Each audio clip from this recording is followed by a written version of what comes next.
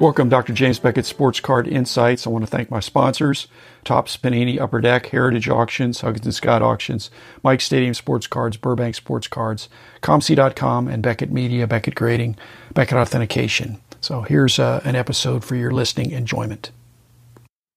Now, the other thing that I don't do, and I don't think you do either, I think you like music more than I do, but I really like music. But I don't put on headphones or earbuds when I'm at the card show, because I think I'd have people tuned out and I'd be looking at the cards but hearing the music. I did that when I was doing price guides. I'd have headphones on and block out everything, but I can't do that when you're in a social environment. That seems antisocial. I don't wear headphones.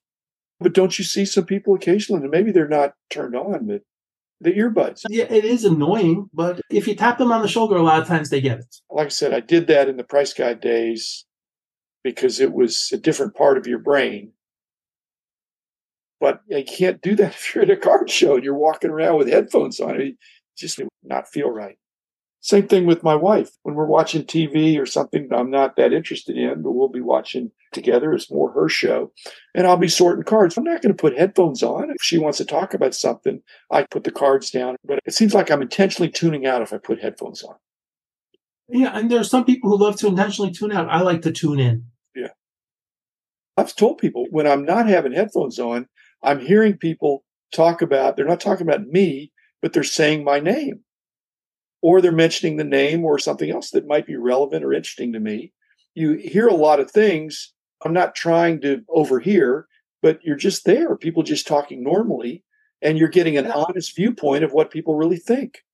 I've told the story before, but many shows, especially if I was going to a show where people didn't know me, even if I had a pass waiting for me, I love to wait in line, online with people just to hear what they're bantering about, not because it's going to tell me everything that's going on, but it gives me some clues. Hey, I'm looking for cards, or I saw this guy play and I think he's really good, and I'm going to chase these 4 Golden State Warrior players next year.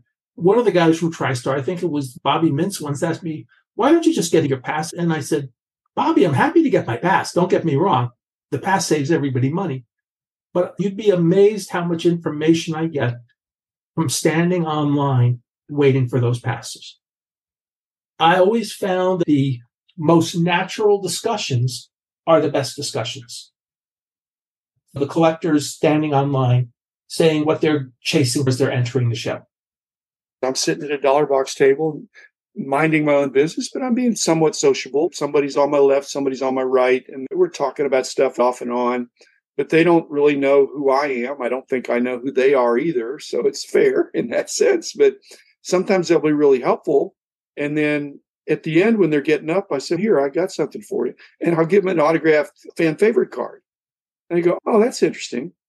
Is that your dad? I said, no, it's not my dad. It was funny at the Singles Club on Friday. I went and visited.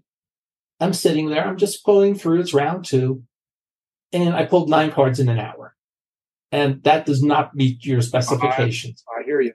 But it was fine because the entire hour I was sitting there, people were coming up to me saying, hi, Rich, you want to look through cards? Sure. And I wasn't being rude. So I was, hey, this is a break. I don't need to look through cards. So you look through these cards.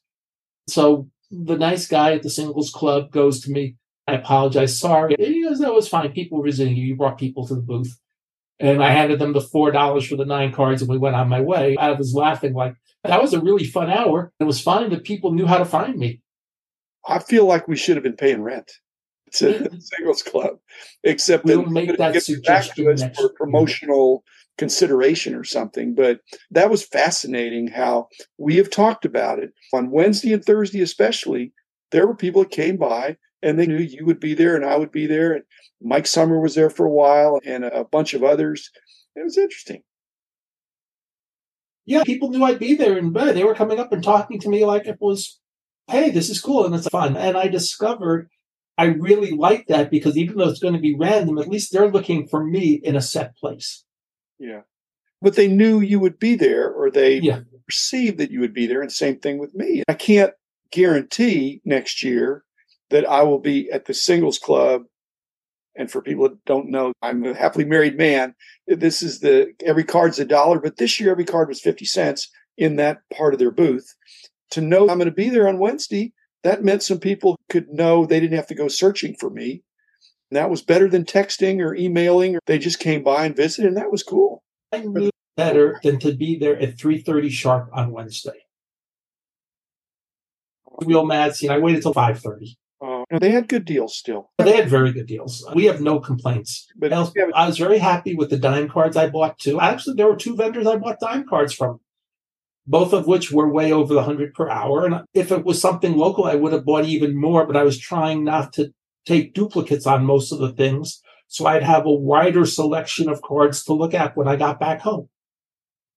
Maybe instead of pulling 100 cards an hour, I need to be thinking about pulling $50 an hour or $100 an hour, depending. That you should have a guideline like that and then at the national, you've got a volume problem. If you pull $50 worth of 10-cent cards, it adds up pretty quick. Whereas dollar cards, you can fit them in your suitcase. If we pull stuff like that in Dallas out of Ron and Rhett's boxes, we can pretty much find a box to get them back home. It's not a hard trip. I don't think I'm going to go to the Burbank Anaheim show this year because of that. I may be going to the industry summit or something like that, where I'll see some of those same people. Even though I will encourage you to go out with the Dallas card show the week afterwards, I get that totally. I'll have a 20-table show. That's really not much. It's a fun show. I will be at your show, Rich. I appreciate that. I might not be there both days. We'll have a good time. I'm already getting people asking about it. Every show, it's building more positive momentum each time, which is good. It seems like half your dealers don't have tables at other shows. They don't. In fact, I think doing my show, to be honest, is a great way, because Kyle may or may not be at this one, because I don't know if he's going to go to Burbank the week before the show. But coming to my show is a great way for Kyle to see your merchandise and maybe get you bumped up on the dealer waiting list. And he's got a big dealer waiting list. Okay. So he has a big dealer waiting list. Is it seniority order? Is it based on how good your stuff is? Or has he even disclosed that? I think it's more based on seniority, but if you're a nationally known dealer and you have good stuff, I think room will be found for you a little bit quicker than it would be for person X who's just got the typical modern stuff.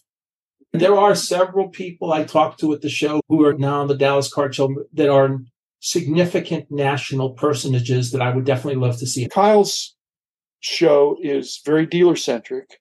You don't have a lot of corporate stuff to worry about. The various rooms, each room has a little bit of a character and feel to it. The sentiment at the National, I've been hearing a lot that why can't you just put all the vintage people together and all the breakers together and all that stuff? And I'm really not in favor of that. The National is such a dealer-run show. The dealers like to pick out where they want to be, and it gravitates that way anyway. But this isn't a museum where you're going to go into the old master wing and then you're going to go into the contemporary wing. I think the fact that it's spread out like that is interesting. 20 years ago, they tried a limited thing, and it was a good idea. All the sports art people were in one section, which I thought was fine. Now, honestly, B.A. Murray has a lot of stuff in the 90s. Do you consider him a vintage dealer, or do you consider him a newer dealer? John Ramirez, vintage dealer. B.A. Murray has a lot of vintage, but he's got a lot of 90s and to the present oddball. I can't call B.A. a vintage dealer. Your stuff is not necessarily all vintage. When you have obscure stuff in the 80s, which he does, and he's got an amazing eye for picking out stuff and the way he markets it by the player, but 80s and even early 90s, that's junk wax era. But since it's obscure and more limited, it almost gets lumped in with vintage because he doesn't have anything way mass overproduced. In fact, they're obscure things. And so that makes it honorary vintage. Would you agree with that? I'll agree with that, but you don't want to put him in a pure vintage because his stuff is not pure vintage. But even Strongsville is no longer pure vintage. I thought that was a great change. I know they were trying locally, and I don't know if it's going to happen, but the last week of August, originally, there were some people trying to put together a vintage card show near here. They asked me, and I said, look, I don't want to see an all vintage show, but one thing you can do is anything displayed in the showcase must be vintage. That way, if you have somebody covering some more modern stuff, they don't have to display. To me, you can have a vintage show with modern stuff, as long as the key items being displayed in the showcase are all vintage.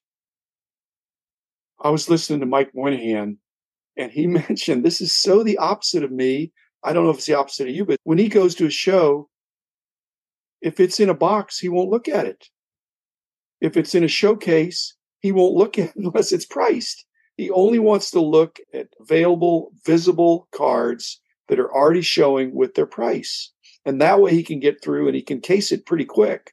But if there's a box, even if there was a $20 bargain box of slabs, I don't think he'd look through it. He doesn't want to. Probably wouldn't look through that either. I don't either, but I'm just saying, I'm curious. When I see a box, I'm wondering what's in there. He's saying, I'm not curious. Life is short. I want to see what I want to see. And I don't have any problem with that because he's mainly looking for vintage. Mike also had a Target card in mind. We flew up on Tuesday on the plane. I waited till Wednesday to pick up my badge. He went right to the show. He got his Target card Tuesday afternoon. The Gaudy DeLong? No, the other one, 52 Bowman Mays. Oh, 52 Mays, yeah. I heard that story. Yeah, I'm happy for him. So am I. I said, I've never owned that card. And he goes, you've owned a lot of stuff. I said, yeah, but that one I never owned. So I know what I've never owned. A little bit tougher card. Last series, it's the card 218. It's in the last series of 52 Bowman, which is sneakily tough. Sneakily tough. Not enough to make a big deal about it, but veteran collectors know it's a little bit tougher. And he got it the first day. He didn't tap out, but he says, I'm going to cheaper stuff. He's vintage through and through. So that's good. Me, I've got a lot of vintage, but I like trying to broaden. I'm a lifelong learner. And so I don't need to go deeper into the vintage. I've already got a pretty good proficiency and collection there. I'm enjoying seeing things, like you said, the TBT cards that I just wasn't paying attention. And here they are. They look really cool. So I need to research them. Right. For example, you and I both have a journalism background. Do you think that helps us stay curious about things? It definitely helped when we were doing price guides and almanacs. Anybody that wants to be involved with the long tail of cards, it's a learning experience because you can really get burned. There's things that you haven't seen before, but they're really common. They're there by mistake. And so you have to know, is this a legit card that you haven't seen it because nobody cares, or you haven't seen it because it's obscure? Like I say, if I see three of them, I think, gee, it can't be that tough. When in reality, they may be the only three in the show. If you saw in 1921 the fan card, and you saw three of them at one table, you'd say, wow, these are easy. And that would double the amount of 1921 fan cards known to the world. But from the last 20 years, 10 years, not so much, except that there are still some obscure cards out there. No one can know it all. I'm pretty encyclopedic, so are you. And you just can't know it all. And you can't go through a bargain box and look up cards one at a time, or you'd still be on the first box. I see cards every day at ComC. It's, wow, where did these cards come from? Yeah, I don't know if you know anybody that does this, but I don't look through ComC except as it relates to the cards I'm submitting. In other words, I don't just browse ComC of other people's stuff. I notice other people's stuff when I'm pricing my cards. And then when I put a new card in there, I'm finding out, oh, it's already there, or no, it's not there. And I have some pricing latitude. One of my favorite stories on that is there was some St. Louis Blues 1990s team issue card, and there were three of them on ComC. You had one, I had one, and another guy from the Dallas-Fort Worth area had one. Now, what were the odds of three people from the DFW area having a St. Louis Blues card on the site? I don't know. Did I get mine from you? Did you get yours from me? I'm not sure. It's possible. I don't know. The thing about ComC is it disperses it all over the world once I put it on there. And I've been reasonably happy. And my eBay sales, same thing. I'm packaging up cards or lots and getting them in the hands of people that would enjoy them. The man in the house of cards. The man in